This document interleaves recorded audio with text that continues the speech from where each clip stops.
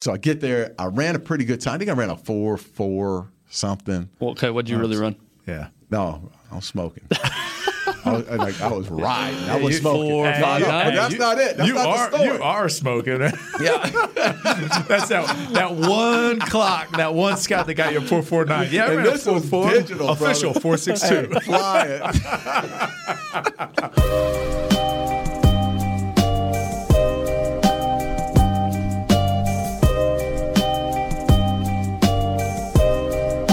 So this is the Darren Woodson Show, our first out-of-the-box Darren Woodson Show. And I actually didn't want to name it the Darren Woodson Show, but the two gentlemen with me said, hey, man, let's just go with it. So we're gonna go with the Darren Woodson Show. And I want to start off by saying this.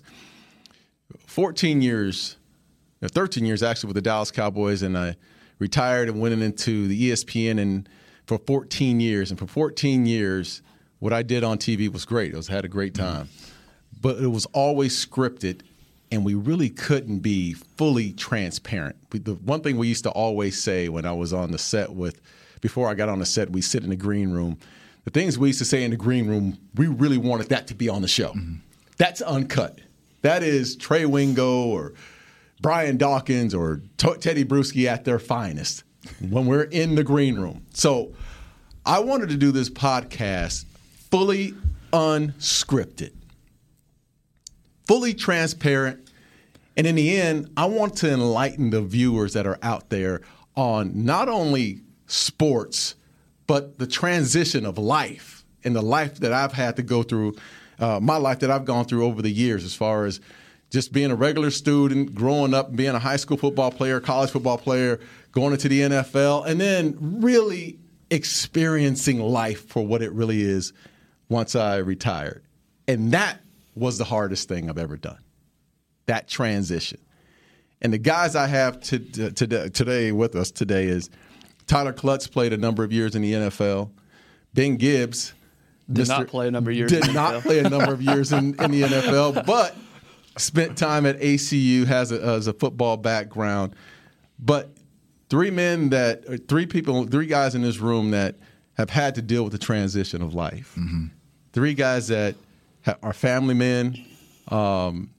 We go back and forth. We hold each other accountable in a lot of different ways, whether it be spiritually, whether it be, just as guys, working and being around each other, we're always holding each other accountable for things. And I want to give the audience and all the listeners out there what we go through on a daily basis, what are part of those, what's happening in those life transitions that we've had to go through in our lives, and enlighten you on some of the things that may be good for you or maybe be bad for you. You may not like it, but this is going to be fully unscripted, all the way transparent. The Darren Woodson Show is coming at you right now. I love it. So one of the things that when Darren approached us to get this off the ground, and he had this vision of, okay, hey, I want to do this with you guys. I want to put together this program that we can be us, right? And there's so many things that, as an NFL player and Ring of Honor member for the Dallas Cowboys right here, and future Hall of Famer, and things that people looked at him and had this perception of, this is his life, this is who he is, this is the kind of guy that he is in, and he had it so easy, and he had this path laid out for him, and he's an athlete, so it was just easy for him. Like, that's not the case, right? Those gladiators that you see on Sunday, that is a lot of work, a lot of blood, a lot of sweat, a lot of tears, but it's a lot of problems that everybody goes through. Yeah. We are not completely unique. Yes, like we have a unique job, 1% of the 1%. It was a unique job. But the greatest thing about your vision and what we're about to do here is that we get to share, yes, like it took a lot of hard work. It took a lot of those things. But there's a lot of other things that we went through that a lot of the listeners are going to be going through, right, or are going to go through or have gone through. And our goal here is not to say, hey, we have it figured out, because as you'll hear on this podcast, there's a lot of stuff that we're still struggling with, as fathers of young children and of adult children, and all the things that we're going through in marriage and business and all these things. And there's a lot of experiences that we can be transparent about. that we can talk about, shine some light on, bring on some guests that have incredible stories, things that you'll hear some of the stories that Darren's going to tell and I'll tell and that Ben's going to tell that you won't even believe are true. Yeah. But it really is. But what you can do with those stories and applying those to life. And look, there's a lot of motivational podcasts out there. There's a lot of things out there and a lot of content. We were just talking about it before the show. There's a lot of things, and we're consumers of information. And what we want to be that's just a little bit different is we just want to be transparent. We want to be real. Not everyone's going to agree with everything we say. Right. And we're not always going to agree with what our guests say. And I'm not always going to agree with what Darren says and what Ben says. But we're going to be out here and we're going to be real and we're going to put some pretty entertaining content. And the biggest thing you said, right, is that green room, but also bring that locker room. Bring that locker room to it, yeah. And at the bar. Yeah. If we're sitting at the bar, this is the conversations we're going to have on this show are as if we're sitting at the bar. Yeah. And just like any other dudes, we're going to say something. Sometimes we're probably going to be reckless in what we say. Yeah. But that's the transparency of this, and we'll cut each other down in that process. But fully raw and unscripted is what this show is going to be. That's right. That's right. I think one of the big things, and Ben and I were talking about this behind Darren's back, which usually when we talk about Darren, it's usually behind his back. Yeah. Never to his face. But one of the things we wanted to do is, okay, this is our kickoff episode, right? This is welcome to the Darren Woodson Show. I think to understand what this vision is going forward and who we are and the heart behind the mission of this podcast is that you need to get to know the heart behind the visionary that created this, right? And the guy that Ben and I both look up to.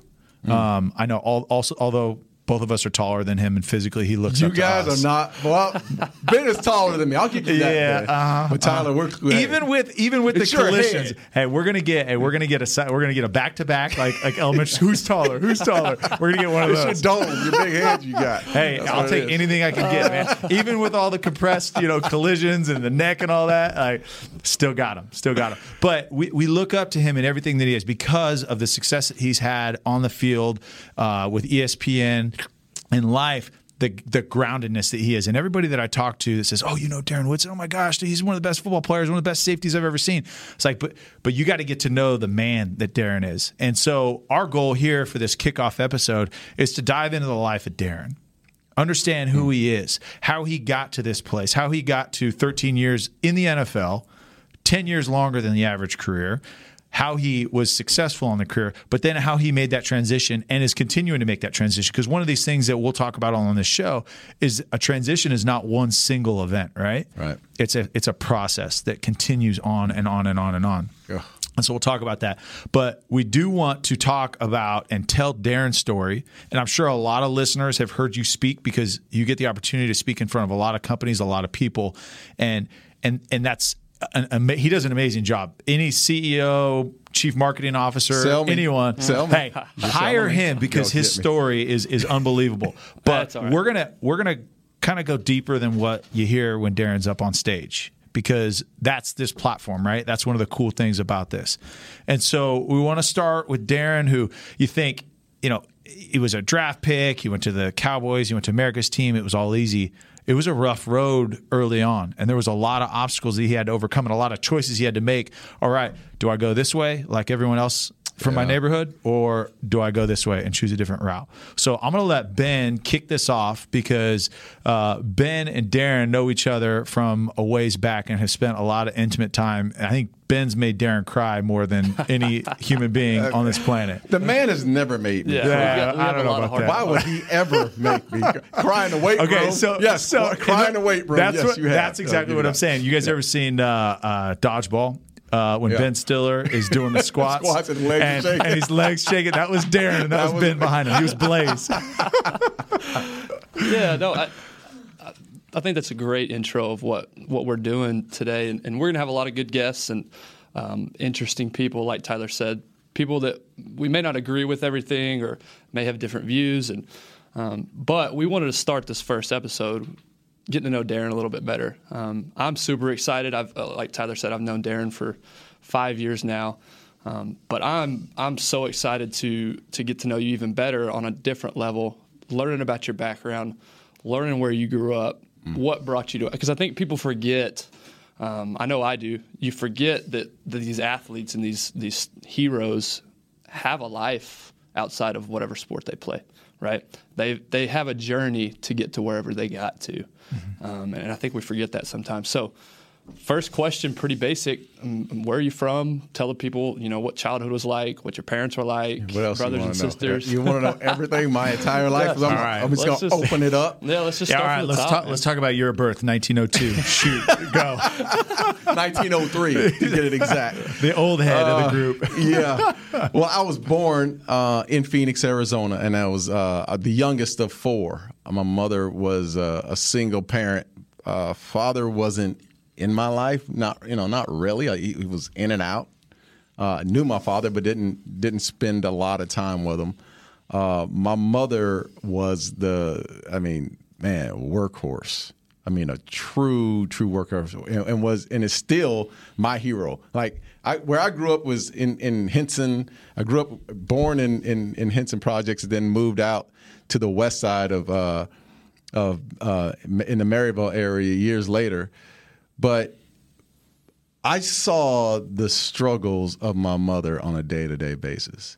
It was wake up at 5:30 a.m., catch the bus to work to her first job, catch the bus to work to her second job, and then she would get home about 11 p.m. Every day, Monday through Friday. And through those days, I think it really shaped me as a man because I saw someone work their asses off. Like my mother worked her ass off for her kids. Mm-hmm. And the way she kept us off the street was we went to school, we go to the YMCA or the church or whatnot, but that's how she kept us off the street because she wasn't there to parent us during the day. So my sister Monica took took it on the chin for the most of the family based on the fact that she was the oldest, and she would cook for us. And I'm talking, she's 7 years older than I am. But can you imagine a kid like 12, 13 years old having to take care of everyone, having to take care of all the kids, in the house. So that's what my sister was like. I always say she's, mom 2.0. She's the next mom, but. My mother, and then my sister, and then I had two brothers as well. So I grew up in that situation, and in growing up, I had so many ways I could have gone. The past I could have gone. And guys always say, "Man, you guys were poor growing up," but I don't remember being poor. I wouldn't say I was. When I look back at it and I say, "Damn, we didn't have a lot." But when I was in the moment, we were just kids. Right. My mother provided for us, and we did things. Maybe we didn't do things that a lot of rich kids, but I didn't know any better. Different. Yeah. I didn't. And when I really found out, guys, that I was poor, I can tell you the story. And if my mother ever listens to this story, she's gonna feel I know I feel bad about this telling the story, but I remember feeling poor when we didn't have water to the house one day. And I remember my sister taking me to the grocery store across the street and using the hose to shower. How old were you? 7. Gosh. 7, 8. And I don't think my mother ever knew that I remembered that situation. I knew my sister didn't remember because I talked to her about it years later, and she was like, I thought, no, you would never remember that. Took me with soap in hand, and that's where I bathed. And that's when I started thinking, hey, look. And then when I look back at it, I think, man, my 4 kids, I wouldn't, man, that'd be tough to deal with, And the reason why I'm the person that I am, I'm so type A and anal, and I work so damn hard is because that hose moment. I'm not going back to that. I refuse to go back to that situation. That's why I work so hard. Do you think that specific moment changed anything with you? Absolutely. You think that was a pivotal moment? Absolutely, because it still plays a part in my life, my day-to-day life. When I get up those days, I don't want to go get it and do it and work my butt off and sacrifice going to the gym or whatnot, or take the time to read through a project for business or whatever it is. And even in football, there's times in football you just don't want to go out there. You just don't want to hit the field. And my mind would take me back to that moment. If we're running gassers or sprint, my mind would take me back to that moment to say, I'm not going back to that. I'll bust my ass. I'll do whatever it takes to run through that wall. But that moment changed my life. Really did. So you're going through this, right? And you make this conscious shift, like even at that young age, like, wow, like I don't want to be here anymore. I don't want to do this. So what did you tangibly change, or at that point, where did that direction go? And say, okay, hey, I'm motivated now, whether it's Pop Warner football, or whatever it is, that okay, my way out is this. Yeah.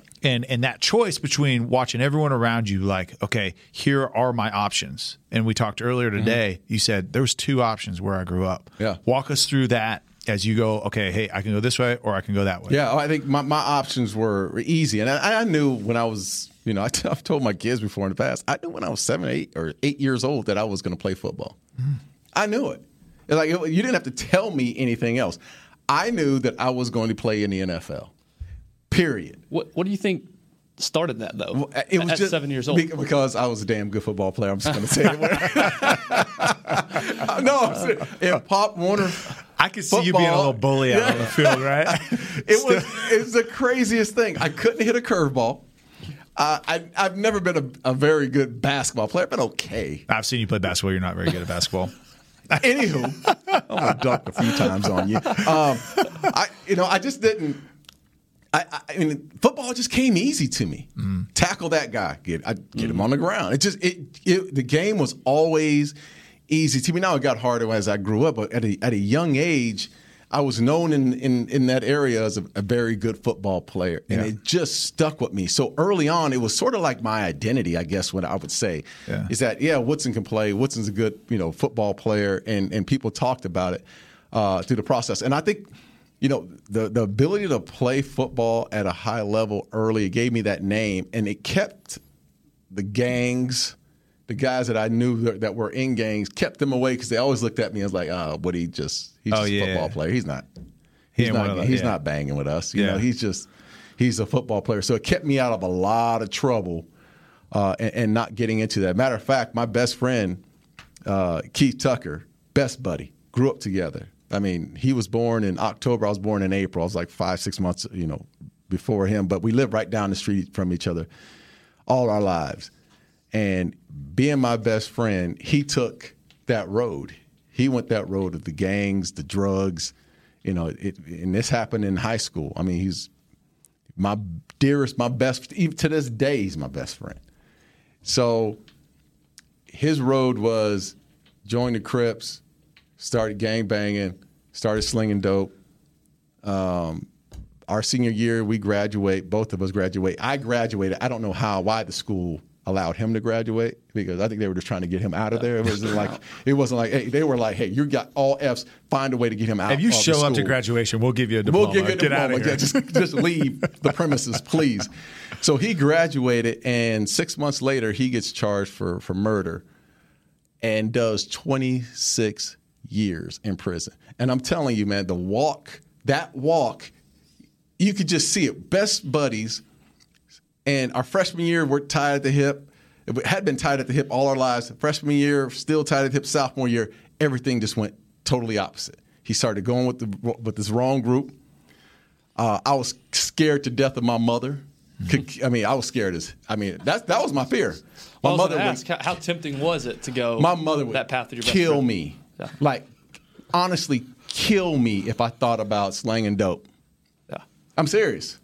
That was the fear. So my question, so she worked her ass off, right? And she was always there to provide for you. But how do you as a kid stay motivated to stay on that track when your mom's working so much, right? Yeah. And the accountability now falls, you've got your older sister and your 2 older brothers there, but a lot of it falls on you. Yeah. So how did you find that like self-accountability at that age? Like, was it just strictly out of fear? No, fear. So the fear has always surrounded me and made me and I made the best decisions based on fear. Yeah. I had 2 uncles who did hard time in Florence prison in Arizona.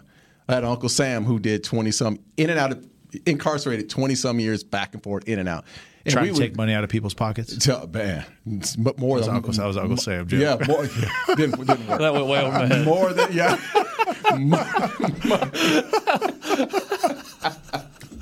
Anywho, Tyler. Good joke, man.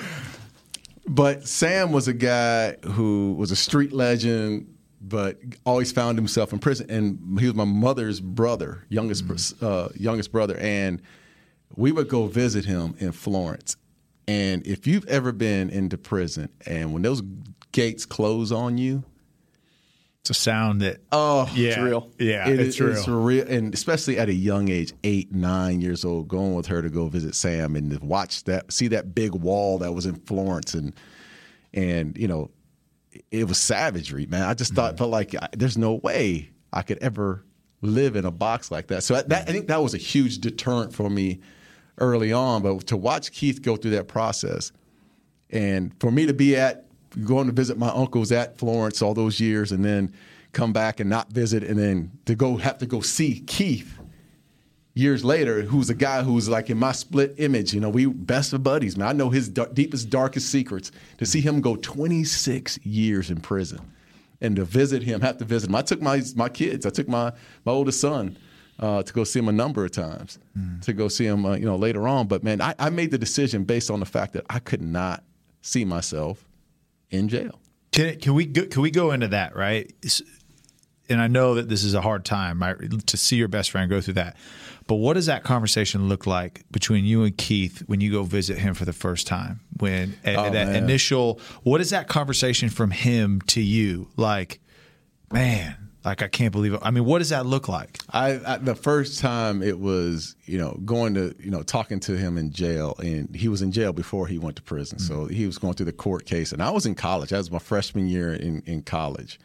And to sit down with him and the emotions, like he'd already been crying before he saw me. His mom showed up, his father showed up, and he knew the circumstances. He knew this was not going to be, a good outcome. A week in jail. Yeah. This was going to be a lifetime of jail. And the heartache was to know trying to figure out if the sentences were going to be a lifetime in prison, or there was going to be an end date, maybe 25, 30 years or whatnot. That was the hard part of going through that. So for me, it was emotional because this guy's a part of me. This is the same kid when we were in grade school, when we got into fights, that's who you want rolling with you. He was right next to me. Like people say, oh, he's ride or die. No, this dude was ride or die. Like, I'm getting my ass kicked. Here comes Keith. Yeah. Or vice versa. You just had each other. We weren't even friends. We were family. Yeah. And to see your family going, it's almost like a death, man. It really is. And that's the first time I saw him. We knew he was going to do some really, a long bid. And sitting there and him saying to me, I remember him saying, look, it was my freshman year at Arizona State, and he said, I will never see you play in person. And that was a hard one, man. Knowing that, man, I look at, I've told the story before to kids, and I'm like, there is so much truth to that story, because you can make, the decisions you make at an early age can affect the rest of your life, period, whether it be good or bad. At that age, he was 18, 19 years old, the decision he made changes his entire life forever. Even today, he's out now, but it's still. It's tough. It was a really hard time. His life, not only his, but yours too, right? And again, you had a choice, right? How am I going to let that affect me? So you had that conversation. I'm never going to see you play football. But what was that choice going forward? Did that heighten your motivation? Did that, were you upset? Were you, were you mad? What was that feeling going out of that? Like, was it like, man, you're an idiot? Like, what are you thinking? Yeah. Like, what was that? Like your mindset? Like, obviously crushed, right? You lost your brother, but but it was more of a depressed state for me. It wasn't like I couldn't see the light at the end of the tunnel for him. Like I knew I had dreams and aspirations, and it's almost it's like a feeling of guilt as at the same time, because I knew where I was going. I was going to school. I was going to Arizona State. I had football and I had school in front of me. I had a whole life in front of me. For him, it was it was like the end of the road. And it's not, you're not promised tomorrow, especially when you go to prison, man. It's just, you don't know what's going to happen in prison. So his life wasn't promised. And I could always remember that, like, I mean, damn, am I seeing, am I ever going to get the call while I'm in college? The coach comes up to me and says, hey, your friend got murdered, while he was in prison, because he was gang affiliated. And you go into prison, and that's in those terms, you never know. So it was sort of a depression, because I was practicing, going through school, feeling guilty, knowing that he was behind bars. Mm-hmm. And even when there were times where I felt like I need to go see him, and I couldn't because I was at camp or whatnot. I couldn't go do those things until the season ended, and then I'd go visit him. But those are some hard times to go through. Mm-hmm. Talk about the first couple of years at Arizona State, right? You like you said, you were that kid that was known to be the best football player on the team, young. You go through high school, you choose to stay home, go to Arizona State. What was that transition like from high school to college for you? Because for a lot of guys, it's very different, right? So everyone's like, oh, yeah, speed increases, like it's harder, ball's harder. But there's so much more to that transition than just the game. Yeah, right? you know what? For me, honestly, the game wasn't the transition. My transition was this. I came out and I was what they called a Prop 48. And Ben, you're too young to know what a Prop 48 you are. Well, they didn't have them in West Texas, right? Yeah. We were all Yale bound in West Texas. Man, I went to Fresno State, the last Prop 48 school in the NCAA. So really, exactly. My class was the last Prop 48 class. Wow. Yeah, okay. We were much too sophisticated for all that. Yeah, I don't know what you're talking about. Y'all drinking your West Texas wine. Huh? Well, so whatever. But anyway, so Tyler knows what a Prop 48. So basically, I had to sit out. My grades weren't good enough. I had to sit out my first year of football. Yep.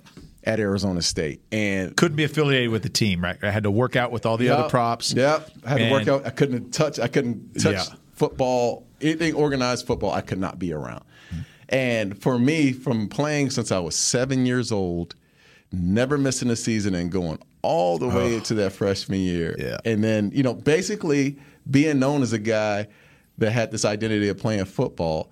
And then getting in and trying to go to college and then being a Prop 48 and not being associated with the team. Mm. The problem I had was this. My buddy was going to prison. I had to sit out that first year, and I just felt dumb. I mean, when you're a prop, I don't know how everybody else that was a Prop 48 felt, but I just felt like I'm just not smart enough to get this done. Mm. Like the embarrassment that came along with that was staggering. Because as you well know, in the locker room, it's unforgivable. Unforgivable. They'll say things to you in the locker room like, dude, you're too dumb. You can't. Hey, prop. Yeah, hey, prop, come here, man. Hey, you big dummy. And I felt like, and I was like, man, I'm a smarter kid than that. Yeah. I didn't have any effort. I just didn't give any effort. Yeah. And it took in the classroom. Yeah. And it took that first year to go through that embarrassment, to have a coach like Lovie Smith, who was my father, who became my father figure, to say, hey, listen, here's the game plan. You're going to go to school. You're going to do this, A, B, C, and D, and get this done. And I had another guy named Don Bakke, who was, a phenomenal man, who was there. He was a scouting coordinator. Was he in Chicago with Lovie? No, he never did. He stayed at ASU. He's still at Arizona State today. But stood by my side throughout that process that first year. And I just went to school, and I got my grades right, and they checked up on me, and they did all the little things. That was, now that I look back at it years later after I got drafted by the Cowboys, man, but I have so many people, and I know I'm sure we all have the same story. There's no way I'm sitting here, man. Yeah. I am so blessed, man, to have good people in my life that just encouraged me through the process. Seriously. Because there's no way I'm standing here if I thought that I did it by myself. I'm not even close. Yeah. And that's life, right? And that's out of the transition, right? There's people that, although you're the superstar on the field, like there's a transition and people invest in you. Yeah. I mean, like you said, we all have those people that believed in us, right? And invested their time and effort so that we can be successful. And that's ultimately like how everybody rises to prominence, right? Mm-hmm. Is someone invested in them at some point. And I can tell you this: Don Bakke, being the recruiting coordinator for Arizona State, would show up at school. And I don't, I'm sitting putting Bakke on blast now, but I'm not sure if it was against the rules or what, but Bakke would sit outside my classroom to make sure that I went to class in high school. And he would sit outside because I was close to being a prop. I mean, I was like really close, and I had to pass a few classes. He knew that. He would sit out for that my science class and say, "Hey, I want to make sure you're here." At 7:30, 8 o'clock a.m. In high school? Oh, yeah. In high school. So not uncommon. So we had a guy back in Clovis High that was a receiver. And I think he led our section, was top 2 or 3 in the state of California, which obviously we'd know what happened if Arizona played California in high school football. What would happen? We'd destroy you. Yeah, come on. Come on. Can't even say that with a straight face. I can't. But no, so we had a head coach that was our head coach at Clovis High who went to Fresno State and then came back, and he did the exact same thing. He came back on a visit, right? And he would go meet with the coach, but he would literally walk this guy, and I'm not going to put his name out there. He would walk this guy to class 3 days a week just to make sure. And the other 2 days he didn't go. But they knew how many days he had to show up to class. And he was there. No. All right. So you had these guys that invested in you. Obviously, like, we know the story, that's put on, that's been written about you and put on film and all this stuff. But like, what did that college career look for? You come out of your prop year, take a year off, but you progressed into a starting role as a leader in that program. Prior to, draft day, what was that experience like for you at Arizona State? Being home, because there's some challenges, right? Staying home and going to school. That's what I was going to ask earlier is what led you to Arizona State? I mean, I'm sure you were a top recruit. I'm sure every single school in the country was after you. What made you want to stay home? Don Bakke. And I just mentioned him. Don Bakke is the reason I went to Arizona State. Period. Point blank. And, I owe, this guy I think he's out of Pottstown, Pennsylvania. And if you saw Bakke, you would say, yes, he's from He's the he's the definition of Pottstown, Pennsylvania. But tough, little small Italian guy, rugged. I'm talking as rugged, and would walk into Maryville High. And Maryville High was Maryville High was a very rough school. Culturally very different than Pottsville, Pennsylvania. But he would show up, man, and he just poured so much into me, like so much wisdom into me. And, again, not having a father that was in my life day to day, I didn't have a man that would tell me what to do. Hell, I was the man that was telling, I'm the one that was telling myself. My mother was there, but to have a man step in and say, hey, look, this is what you have to do. And I actually respected that man. That said a lot, man. Because there wasn't a lot of men that I actually respected at the time. And he just laid it out, gave me a game plan. People always talk about having a vision. You have to follow the vision.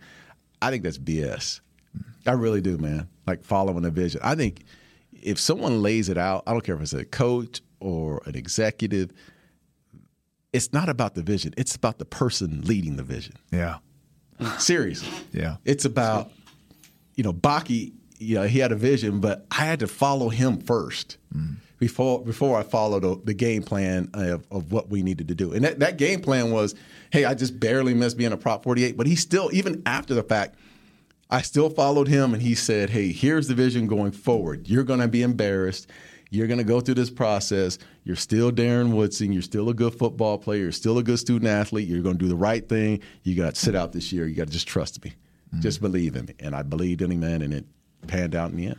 So one of the things that I hear, though, and tell me how important this is, especially your childhood, right, and having a male figure not always be there, right? The importance of consistency, right, in all aspects of life, whether it's on the field, whether it's off the field, whether it's whatever that is, but consistency. And it sounds like that was the first male figure you had that was consistent there for you. Yeah. And so talk about, the importance of that, and then how, the respect for that, because a lot of people can talk, right? A lot of people, and you talk about the leader, right? And I look at leaders that in the corporate world that I had in the locker room, in the meeting rooms, like some great leaders, like from a vocal standpoint, say the right things, but it's more about like doing the right things consistently. I firmly believe that, if you're a leader, you got to serve. You and I've heard this, people have said that before in the past, and I was like, what do you mean by that? But you have to serve. Like you could, and I'll give you an example with Baki. He would do the little things with me. He would show me by going through the process with me. Like basically holding my hand saying, okay, this is how you do it 2 or 3 times. Not talking about it. Well, you got to do this, and that. He would actually show me by being there, going through it with me, and then I was like, oh, okay, I firmly believe. And then I started to really see the discipline in his life and the things that he was doing with his family and with his kids, and how far he had to drive from Arizona State all the way to the west side to meet me at my class at 7:45 a.m. That is a commitment. Wow. So that to me, I just thought, man, this guy is like an angel, because I never saw a man do it the right way. Now, to grow my mom, but other than that, I never saw a man that was loyal and actually did it the right way. So was trust an issue for you growing up, especially with male? Absolutely. Yeah. Absolutely. So you kind of mentioned it, driving across town from Arizona State to, your high school at 7:45 in the morning. What other ways did he build that trust within you? What other ways did he put himself out there so that you knew he was after it for your heart and he wasn't after it because you could, make a bunch of money in football? I spent time with his wife and his family. And I think that's what, I've always been enamored by men and women who are married and had kids. Like the man was in the life of the kids. Because I grew up in an area where it's usually mom or grandma who's raising the kids. So to see Baki and Coach Lovie Smith, who were God-fearing men, loved their wives, loved their kids, poured into their kids, and they had their own problems. I mean, I'm telling you, I know they had their own problems. I didn't see a whole lot of, but I just saw the sacrifice of men. Like, they were real men. They were opening the door for their wives. Matter of fact, Don Baki used to, Lovie Smith used to say, my wife, when you're over my house and my wife's about to walk through the door, she better not touch the knob. So I was like, that's a man. That is a man. And that's the reason I wanted to raise my kids. I just thought, man, that's unbelievable that you do, get out the car and you open your wife's door. Both those guys just did the little things. And I think they earned that respect from me. They really did, because I just saw that men could actually do it the right way. So talk about, I want to hear a little bit about your Arizona State. You're rising to prominence. You're the guy, right? Like, you're the defensive captain. Obviously you had success, but you hadn't had success on that level before, right? People are coming to you. I don't know back then if they even made jerseys, because I think they were sweaters back when you played football. And leather helmets. Go ahead, finish it off. No face mask. No face mask. Suspension helmets. The whole deal. Keep going. But so now you get these people that come to watch Darren play, right? Because they know that they're going to be seeing you on Sundays at some point. How did you handle that? How did that affect you? Right, wrong, or indifferent, right? And that's the whole thing, is transparency. I didn't handle it well in college, right? I didn't. I felt like I worked hard, but I also I don't know. I was kind of a piece of crap in college, to be honest with you. You still are a piece of crap. Yeah, but don't tell my wife that. I've fooled her for 10 years. But how did that affect you through that time? And then thinking, okay, hey, as I'm thinking about the next level, what do I think about the guys around me? Again, and the reason I'm saying that is because I want to come back to the leadership, right? Yeah. Because I've talked to guys that played with you, and I talked to guys that the amount of respect that they had for you was completely different than a lot of these other guys that I played with. So talk about Arizona State, and then I want to get into the transition into the NFL. You know what? I think the best thing that happened to me at Arizona State was that I was a Prop 48, and I had to sit out that first year because I had to sit back with humility. And I couldn't even go to the games. They couldn't give me a ticket to go to the game. Yeah. So I would have to sit in my dorm and watch the game, or we had these little common areas and watch the game and see the fanfare. And you know how it is at any stadium, a big school stadium, there's 70-some thousand fans, and they're all doing tailgating. That's like, though. Yeah, the high school you played at. Yeah, anyway. we didn't play for that many. I can promise you that. But, they would be tailgating and all, and I was not a part of it. And there was so much humility to go through that process. Yeah. Like, I had to swallow a lot of pride and eat a lot of crow in that situation. But watching it from afar, really, it was a humbling experience. And then when I was able to play, it always took my mind back to, people would always say, why are you so hungry? Why are you hitting so hard in practice? Why are you going under? Because I missed an entire season. Yeah. They took football away from me. So I was just so happy to be back on the field that I didn't feel like – I know what it's felt like not to have football in my life. And I just appreciated every moment that I had at practice. And people used to I used to hear the guys in college, they'd be bitching and moaning in the locker room. Why are we doing this? And we got to do my body hurts. We've had pads the last 13 days straight. Phoenix, it's 125, and they got us out here, man. And I just ate it up, man. I just felt like I was, and I'm telling you, my entire football career, you weren't going to get any complaints out of me. Yeah. That's one thing I've heard. Well, I was so happy to just be on the football field. It's that whole concept. I'm not going back, right? You took football away from me. I'm not going back to that water hose. Yeah. Right? Yeah. I'm not gonna go backwards. That's a great point, because everybody wants success, right? For the most part. We can all agree that we want success. Mm-hmm. But what's interesting about your story so far, you've said the two most pivotal points of your life were showering in the water hose and not being able to play football. Yeah. Not the best game. Yeah. Not, getting a scholarship. Those two things. So talk about that, because I think that's a key point here. Yeah. That you've took two very negative situations, and you said those were the two. What's your purpose? Two of the biggest. Yeah, I tell you what. What's your purpose and what motivates you? What makes that coward that you look at every day? You get out of bed, you look at that coward in the mirror, and the coward wants to get back in bed every day. Every day. You just, I'm so tired. I don't want to do this. And it's just that feeling of defeat. And I'm not going to get defeated by my brain, man. I am not. Michael Irvin used to have this saying back in the day. He used to always say that, actually it was Jimmy Johnson, and Michael Irvin stole it from him. But he'd always talk about, the brain being a coward. And you have to find ways to get over the brain and get past that point of letting the brain defeat you, and it's so true, because every day I wake up, it's the same thing. I still have I had 10 surgeries. I still have all these aches and pains, but I'm not gonna let my brain win out. I'm just not. I'm not built that way to just succumb to what my body's feeling like and what my brain is trying to tell.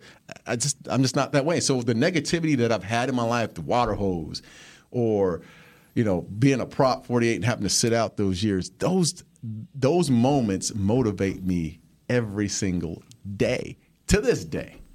It's not like you forget. You don't forget. You go back to those things at your highest moments. Winning the Super Bowl, one of my highest moments. I'm still thinking about the water hose the next day.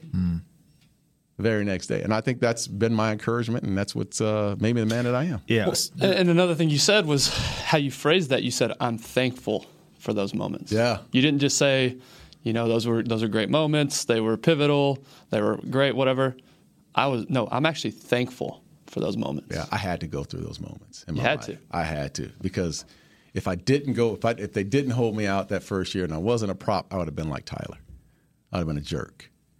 Average I'm not is just dirt. saying. Average is a good word. I'm just saying. But I would, you know what? I probably would have, if I was a highly recruited guy, which I was recruited and all, but if I didn't have to sit out that first year, looking back, I probably couldn't imagine the kind of person I was. Maybe I would have been different. Maybe I would have been really arrogant and expected things in my life. And I think there's, for every one of us, and my story is not that bad. I know that because there's so many people that have, stories in their lives that, are quadruple worse than what I've gone through. But my story is built off of how did I overcome the obstacles that I had to overcome.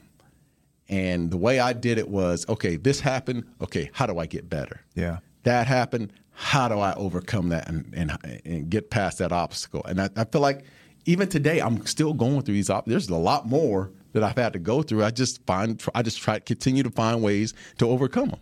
Yeah, and I love that, right? You don't let your circumstances define you, right? You let them shape you, but you don't let them define you. And there's so many guys, and even guys in these locker rooms here, right? Mm-hmm. Still to this day, right? There's excuses as to why they do what they do, and the behaviors that they have. And there's an excuse like, oh, I grew up in, and I'm not going to say an East Texas town, but there's always certain excuses for some of these guys as to why they are.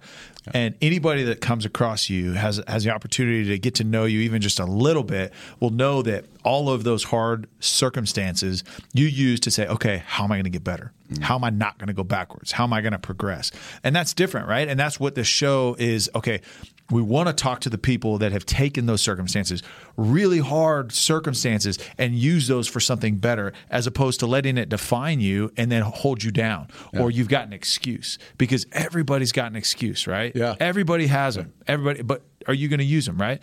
My wrestling coach in high school, and I've said this a bunch, and everybody's, excuses are like assholes, right? Yeah. Everybody's got them, and they all stink, right? Yeah, that's right. But nobody wants to hear it. Yeah. But go prove it. Prove that you're different than those circumstances. Yeah. You know what I feel like, though, as well? I feel like I'm running out of time. I've always felt this way. Huh. I've always felt like there's not enough hours in the day. One, and Benny, you and I have had this conversation because I'm always complaining to Ben, man, I just don't have enough time to do. I got to get this done and this done. You act like you're busy or something. I just always felt like I'm running out of time. And let me tell you a way I really figured this out the other day. So I have a 3-year-old boy. You guys know Judea. 3 years old. Wait, how old are you? I'm 50. Let me finish this. Time has always been a concern of mine. Mm. And it just the other day, it reminded me of, I'm in the shower. My 3-year-old, he's in the shower. I'm in the shower. I'm scrubbing him down. And I'm sitting there looking at him. And I said, man, when he gets 50, I won't be around. Huh. Have you ever thought about that? My circumstances are a little different because I'm so much older now, and I had, I have a child at a later age. But I'm sitting there thinking, when he hits 50, I won't be around. And I got in that shower, and I was, still in the shower, scrubbing him down, and I got emotional, man. I was emotional at the time, and I just thought, you know what? I'm gonna pour into this boy. I'm gonna pour into my oldest. And my oldest is 26, my daughter's 23, I'm 23, and I got a 19-year-old boy. I'm pouring into them, man, because tomorrow is not promised. Mm. It really isn't. Now, we're going to get into that for sure, because that's something I think a lot of people would be interested in is fatherhood for you. Mm. But let's wrap up Arizona State, that time there, just real quick. Obviously, career went well. At what point at Arizona State did you know, okay, the NFL, it was a dream at 7 years old. Yeah. But at what point at Arizona State was it like, okay, this is a real thing. This could really happen for me? My first year at Arizona State, I sat out. The second year I was able to play. And all the defensive, I was a linebacker in college, a devil back they called it, but it was a linebacker / safety. And I was at Lovie Smith's house, and the entire linebacker core was at Lovey's house, and we were at Coach Smith's house. I keep calling him Lovey, which is weird. Disrespectful. Yeah, it is. I was at Coach Smith's house, and we're sitting there, and they're cooking out, and families, his whole family's there, and all the players are there, and we're watching the Arizona, or it was the Phoenix Cardinals at the time, who had just gotten to Phoenix a few years back, played the Chicago Bears, and Mark Carrier was the safety for the Chicago Bears. He was a kid, the guy that played at USC. He was a phenomenal football player, All-American at USC, and then got drafted by the Chicago Bears. So I'm sitting there watching Carrier. He's a safety for the Bears, and I'm sitting there watching him play. And I'm sitting right next to Coach Smith, and I said, man, that guy can flat out play. Like he was All-American in college. He was that good in college, and now he's that good in the league. And Lovie Smith turned to me and said, that dude couldn't hold your jockstrap. You beat him out today if you were playing. And I sat back and I thought, there is no. Wait, you for real? What, yeah. What, you for real? What you talking about? What are you telling me? Yeah. But he said it and so casually. And then he told me, he said that and then he did something else. And it stuck with me. And then the next day he said, I shocked you by saying that, didn't I? We were in a meeting. He said, yeah. I said, yeah. And he said, look, man, you're a damn good football player. You're going to play for a lot of years when you get done here. And I think that was the reinforcement of me to have the confidence and the belief that I'm going to play at the next level. That was it. And Lovie Smith, if you knew his story, I mean, he was a very good college football player, and had some time. Yeah, had a little time in the league. I think he knew what an NFL player looked like, and he always told me, you look like one. Yeah, that wasn't your uncle or your cousin or your buddy telling you. That's somebody who had some weight to it. Yeah. I bet that felt. It really felt good. It felt good coming from him because I looked up to him so much as a man. Absolutely. And he never blew smoke. Man, no, he is. And one of the things he says in every initial team meeting to his teams, is he says, "I'm not going to treat everyone equal, right? But I am going to treat you fair." And he goes, "I'm not." When I was in Chicago with him, he goes, I'm not going to hold Brian Urlacher to the same standard. And he used me, the same standards as I do Tyler Klutz. And I just kind of sunk down a little bit. But then I was like, damn, he used me the same standards as Brian Urlacher. And I rose back up. You start puffing your chest out a little bit. He remembered my name. That's the thing, right? You remember your name, you're good. For real. Not for a great reason. Okay, so one of the things that's always been interesting, I never went through this process. And so interesting that I want to hear about that combine, that transition, that process going into the draft and getting drafted, what that looked like when you went through it, and then like how it's different than it is today, right? Because it's such a spectacle now, right? Yeah. Where it was a grind, I'm sure, for you going through that process. But go through that and talk us through that, because that's something like, we watch on TV and like we hear, they sit through a lot of meetings and they do bench press and they do broad jump and they do all this stuff. But really, as a player, right, the psyche going through that process, like, I am a piece of meat that's being judged through this picket line right now, right? Yeah. How do you feel and how exhausting is that entire process? Because really, like, you're thinking, like, if I don't perform right this second, my future is drastically changed. Exactly. So what was that like for you? Knowing you're good enough to play. Yeah. Knowing I'm good enough to play, but just not knowing, because they bring in the best of the best. Yeah. Because a third-round pick looks very different than a first-round or second-round pick. Exactly. Right? And you just don't know, because I've seen guys play at Alabama, but I'm on the West Coast. I'm at Arizona State. I've seen them on TV, or I've heard their name. For sure. You're used to playing like powder blue teams and not like real teams, right? Like Fresno State. All we got to take jokes. Like Fresno State was like, they were just killing it, aren't they? Anybody, anywhere, anytime, man. We'll take them. I can't believe what do you guys call the dogs or something? Bulldogs, baby. Bulldogs. Yeah. Bulldog talking trash. Anyway. So, you hear about guys all the time, like LSU and, all these, Texas A&M, and you hear the names and you thought, okay, there must be good football players. But now you have the chance to size them up. Yeah. And I couldn't wait, because, I played at Arizona State, and the guy that I grew up with was one of my best friends and still is Felipe Sparks. And Felipe and I went to high school together, went to Arizona State together. And Felipe was supposed to get drafted in the first round, ended up getting drafted in the second round, like 3 or 4 picks after me. And he was a cornerback. Ended up getting drafted by the New York Giants.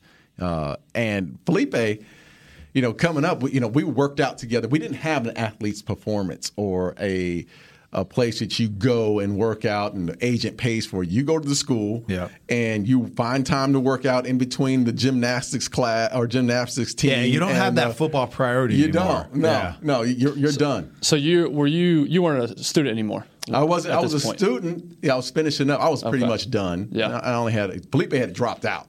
Yeah. He was done. You didn't. That spring semester is not productive. No, he was like, I'm a first round pick. I'm out. I'm out. So my mom was like, you better get that diploma and get that thing. So I went back. I was done, but I had to work out and then get ready for the combine. So we finally get to the combine, and I'm what they call a tweener, linebacker / safety. They didn't know what they wanted to play me as, and I get to the combine. It's freezing cold. There's hundreds of people there, and I remember them taking us into a room before we did the bench press. So the anxiety levels are high anyway, right? Yeah. You feel like a piece of meat, but you walk into this room and they take everything, your shirt off, everything. All you have are your shorts. Put some grays on, right? All we had was shorts, some blue shorts actually, with a number on them, and it's a dark room, and the lights are hitting you like it's. It's like a meat market, man. It's the weirdest thing. Yeah. And you see them, they're just taking pictures, just snapping pictures. Turn around, turn to the left, blah, blah, blah. So you do all these pictures, and then you get off of that, and you go do your bench press and go from there. And then the 40, for me, the 40 was the anxiety. Yeah. Because I didn't know exactly what I was going to run. I really didn't. So, I knew I was going to be low. I just didn't know, how fast. Because all you hear about at the combine is, it's a slow track. It's a slow track. It's a slow track. So I get there. I ran a pretty good time. I think I ran a 4.4 something. Well, okay, what did you really run? Yeah. No, I was smoking. I was riding. I was smoking. 4, 5, 9. That's not it. That's not the story. You are smoking. Right? Yeah. That's that one clock, that one scout that got you a 4.49. Yeah, and this was digital, official 4.62. Hey, fly it. See? And you see how this show was going to go from now on. So I get back. So we do the combine, and it was so much anxiety. But then I run my 40, and then we had to do the drills. And I had so many coaches that were pulling me in different ways. I worked out with the linebackers. They wanted me to stay an extra day and work out with the defensive backs. And I was so spent from doing all the linebackers. Yeah, toast. Oh, you're toast. And they were like, hey, can you stay? And I think the rules are probably different. Can you work out and do some things with the DBs? And I was like, man, I'm done, man. I ended up doing some backpedal drills with some of the DBs, but that was it. Then I went back home, and my pro day, Felipe and I were there. And again, Felipe is supposed to be the first rounder. So they're coming to see Felipe for sure. I know Felipe is going to be, they couldn't wait to come see Felipe on pro day because he didn't do much at the combine. So they come and we do the drills at Arizona State on pro day. And I ran a 4.35 on pro day. Hello. Downhill. That'd make you some money. Downhill. Wind in my back. Yeah. Wind at the back. But was that wind aided? It was all wind aided. I ran it down the ramp into the stadium. Yeah. But if you really think about it, at that time, all I did every single day was I was like a track star. Yeah. That's all I did was 40, 40, 40, 40, worked on my 40, and then got it down. First Starts, five. Yeah. So, and it wasn't, we didn't have the digital clock on the grass. It was hand. Sundial. Hand sundial. clock. Sundial. That slow. Gonna wind it up. So, and then I think Felipe ran a good time, but I ran the best time there. And I think that's when the transition happened. Because when I was there, they wanted to work me out as a linebacker, and then you started to see the defensive back coaches say, "Oh wait, he can cover some ground." So I did a little bit of linebacker drills, and then I did a ton of safety drills. And I think how big were you at this point? I was about 220. And so this is pre Cam Chancellor era safeties, right? Yeah. So the mold of a safety looked very different then. Like 220 is massive for safeties in the early 90s, right? No, actually it wasn't. Really? No, because think about it. Way to get your facts right there. You got Dennis Smith, you got Steve Atwater. There were a lot of, like the strong Browner, you had a lot of big, strong safeties. Because think about how the game was played in the 80s. It was a lot more physical. It was a physical game. And you had guys that were, Waters was in Hopkins or in Philadelphia. They were 225, and the safeties were bigger because you didn't have to cover as much. So, in that time, they just didn't know what I was going to transition to. So I ended up going. I worked out with all the defensive backs. I did a ton of drills. Felipe is sitting there helping me through the drill. Like 5 guys are going. He said, "Hey, look, you got to flip your hips and do this." I mean, he's like walking me through the drill, right? So I'm like, okay, because I never did the drills. Yeah, linebacker drills are very different than individuals. Very different. So, a lot more space. So Felipe's coaching me through the drill, and we finally get done. And all the coaches just wanted to go to lunch, go to dinner that night, and that's the reason. I think in all pro days is when they saw me and they thought, okay, he's not a linebacker, he's a DB. He can run and he has good hips, and that's when I became a safety. All right, so go through the draft, right? You get that call, right? A lot, has gone on in your life, right? You shower in a garden hose across the street. Your best friend, childhood friend, goes to jail. You have to go through Prop 48 year, get football taken away, accumulation on draft day, right? Here's where you realize that dream that you had, 6, 7, 8 years old. What does that day look like for you?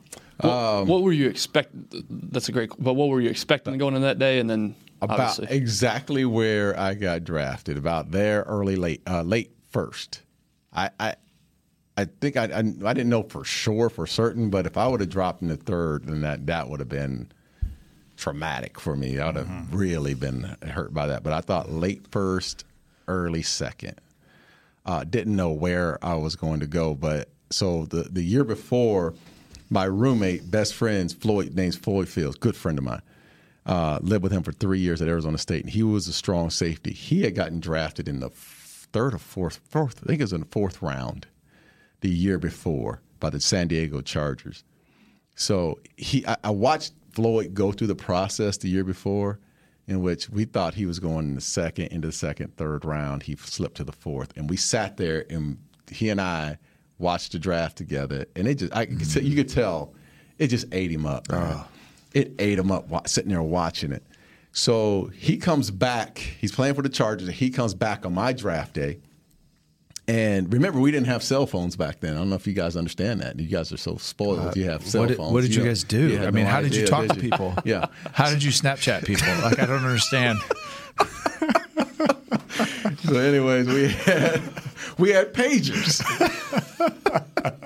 So Floyd, which is going to be another conversation, by the way. Totally. What those pagers look like back in the day. Do you have the clear, the colored pager? There was like the see-through clear blue pagers, or would you? No, it was just black. It wasn't mine. Actually, I couldn't afford a pager. So Floyd gave me his pager. Didn't work. He just wore it on his hip.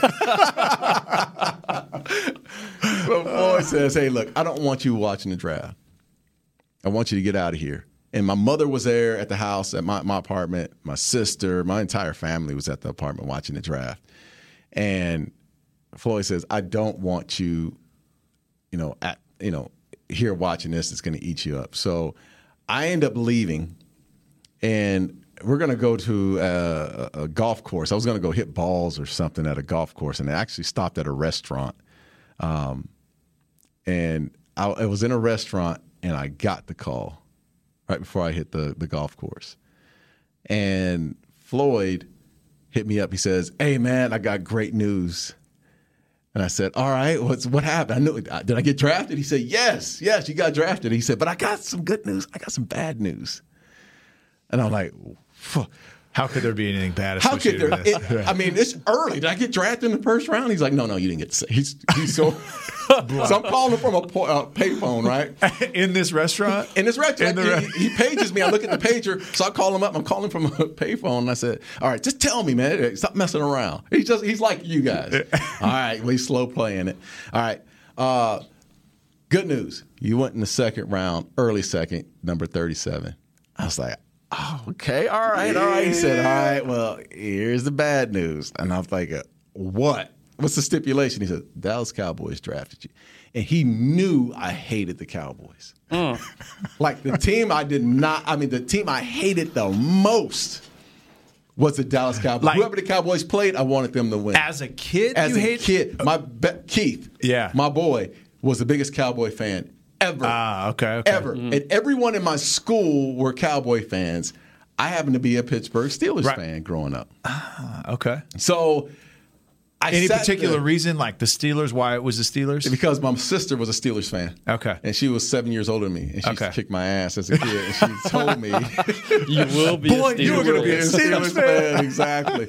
Len Swan, stalwart, me and Joe Green. I mean, I was Frank O'Hare. I was a Steelers fan. Yeah. So I said, wow, the Cowboys, huh? And he's like, yeah. He said, man, look, I don't give a damn where you're drafted, brother. And I was happy. I was. And this is 92, spring 92. Yep. Okay, so 91, the team was 11-5. Yeah. Okay. And I didn't know that. Okay. Because I didn't watch. Right. I mean, I watched college football, or we were so focused in college, we just didn't watch a whole lot of pro football. Yeah. So I didn't know what their record was. Right. And when I got drafted, I went through that process of figuring out the team on the flight, because I got drafted the same day I had to go fly out. So Floyd had already talked to the team to say, hey, look, like he's my dude, man. He was like, look, what times you need to be there. So where's your agent? Yeah, Do you have an he's not agent your through this agent? process? No, my agent was in San Diego. Floyd's the one who handled it and then gave it to my agent. Wow. He booked the whole deal. Wow. Booked the whole deal. So I flew out that night. I should have paid Floyd. So we got it all handled out, man, and I flew out there and flew out to Dallas and met Jimmy Johnson and Jerry Jones, man, and it just, I feel like we could do a whole show on that. On that, we will. Yeah, that was awesome. But so you get there, this team. Okay, let me back up. What was your interview process like? And did you interact with the Cowboys at all? Did you have any inclination, like, okay, they are showing interest? Because traditionally, right, they will draft guys that they hadn't even interviewed, right? Yeah. They won't do any private work. They'll bring in 30 guys, work them out, and then they'll draft like 3 other dudes that didn't even come for the workout. Yeah. So what was that? And did you have any like? I had just a little bit of interaction with Dave Campo, who was the defensive back coach with the Cowboys, who later on became the defensive coordinator and then the head coach. Yeah. But Campo he was the one that was doing the defensive back. I never put 2 and 2 together. Yeah. He's the one that grabbed me and said, hey, let's go do some defensive back drills. And then all the other 15 coaches came out and started watching in those drills. But Campo actually ran the drill. Got it. Turn the hips, do this, do that. So that was my interaction with the Cowboys. But I never put 2 and 2 together. Huh.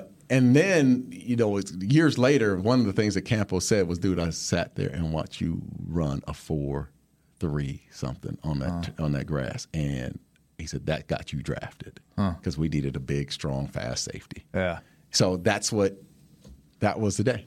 So walk us through what that moment was like, though, when your buddy called you, said, hey, you just got drafted. So this whole life, like Tyler mentioned earlier, this lifelong dream was finally accomplished, finally realized. What was that exact moment? What was your first thoughts? What was going through your head at that moment? Just a ton of emotions, man. I don't know if it was, I wasn't that emotional at that moment because it was such a surprise first, and when he said the Dallas Cowboys, that surprised me, and then it was like, okay, what do I have to do next? Like I always knew that I was going to get drafted, but I was trying to figure out what's next. What do I have to do? So I got back home.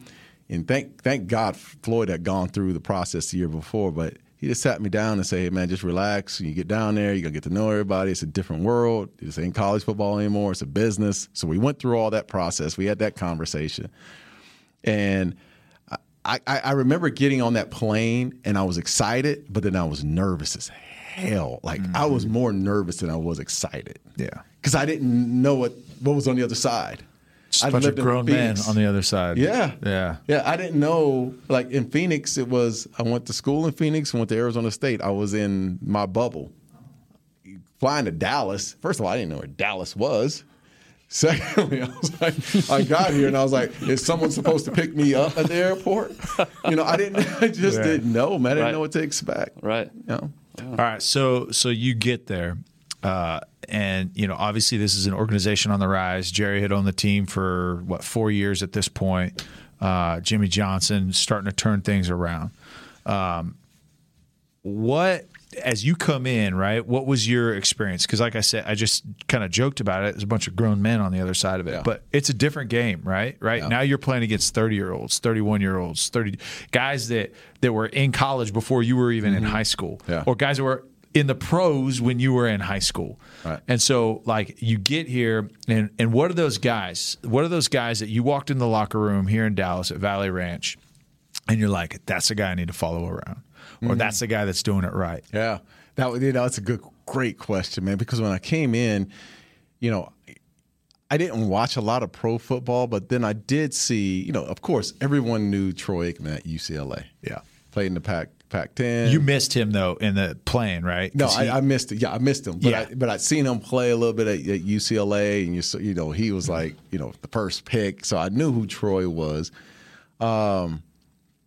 I knew who Michael Irvin was just because of TV and, as flamboyant as he was. So I knew that.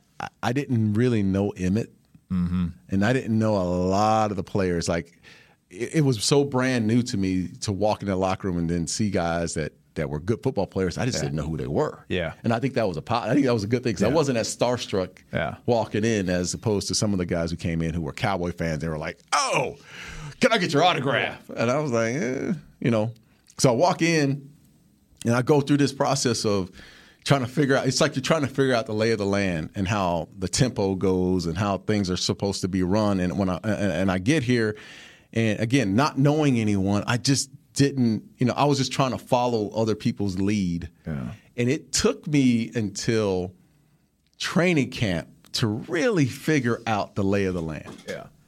It really did. I mean, it took me a while to figure out because you start to figure out, okay, they're the big name guys, and he's the alpha, he's an alpha dog. I'm sizing my own guys up, the defensive backs up to figure out where my playing time is, or am I better than this guy? Am I not better than this guy? So you're doing all that sizing up because I've always felt like I'm an alpha.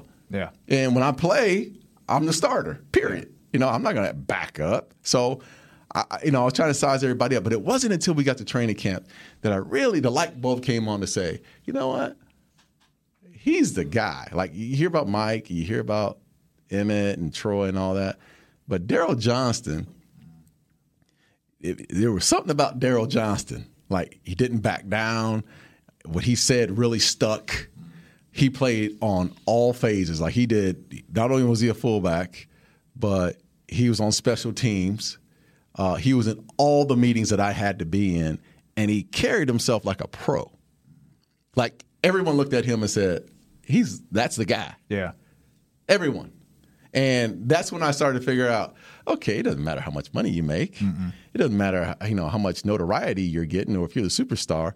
That guy is the guy I need to model myself after. Respect is a currency in the locker room. Yeah, absolutely. Right. Speaking of the money, not that we want to go too far down that path, but it is interesting to me the way that knowing the way you grew up, all of a sudden now you're handed all this money. And I asked you this earlier. What was the biggest purchase you made? What was the first purchase? What color Ferrari did you get? Yeah, that's what we want to know. What was it like to be? I'm just fascinated by that moment of because all three of us played college football, and there's times you go in. Months with $25 in your account. Yeah, just hungry. You got nothing. You got nothing. For real. Literally, you can make $25 last the semester. So what was it like getting that first paycheck, knowing I made it? Yeah, you know what? I go back to that, and I tell you, I still didn't know how I felt about the Dallas Cowboys. When I first got here, I was like, okay, it's still the team I disliked. Mm-hmm. Even when I saw the helmet, I was like, man, this doesn't even feel right until Jerry signed that check. I love the Cowboys. Signed that check, I was like, oh, This is God's always team. like this team. right. This is the Lord. The Lord has blessed this team. All right, you're okay. You're okay. So I end up signing that check, man, and you know, my first purchase, to answer your question, my first purchase, real big purchase, was I bought my mother a Honda Accord. That was the first purchase, and I was, you know, emotional in the sense of my mom used to drive this lime green Nova for years. Or if the Nova was if the Nova was working, that's one thing. But if it wasn't working, she'd catch the bus. And for years, I was always thinking, if I ever make it to the league, I'm going to take care of my mom. Yeah. And that I bought her. You know, people may make fun of me now, but I bought her a 4-door Honda Accord, which was back then was lavish. Was very lavish. Those are the boxy ones too, right? Yeah, the boxy one, man. But I didn't, you know, look, I mean, and I know, you know, I surprised her with it. You know, it was like a bye week, and I went back to Phoenix and bought her one and showed up on a Friday of work and walked her downstairs to the second floor where her car was parked and gave her the keys, and she just looked at me and just, you know, it's one of those moments, That's man, awesome. in life where you just, you know, you always appreciate, you know, those moments. That's what, you know, as an athlete, right? That we always that's the ultimate, like that's when we've arrived, right? When you can give back to your parents that have sacrificed so much for us to play and to do and follow our dream and get to play that. And there's a lot of your story that we still have to get to, but we got to wrap up for today. But this is just the start of the Darren Woodson journey, right? Yeah. And we dove really deep into, you know, your childhood and your friends and college and the prop year and then getting drafted. And this is just the start, right? Because there was so much more growth for Darren and learning, you know, how to be a pro, how to be a man, how to be a father. And then the challenges that these NFL gladiators have to live up to, right? But there's all these things that we go through, and I want to hear how you overcame them. But I'm just so thankful that you were, you know, transparent with us and shared this. And, you know, we got a lot of stories coming on this podcast. So everyone's got to continue to tune into this because we're going to hear more about Darren. You're up next, big fella. Luckily, I bought myself a week. But hey, thank you all for joining us so much on the Darren Woodson Show. Thank you for creating this. We're excited to see where this goes, and we're really excited to affect people in a positive way. Thanks, bro. Appreciate you.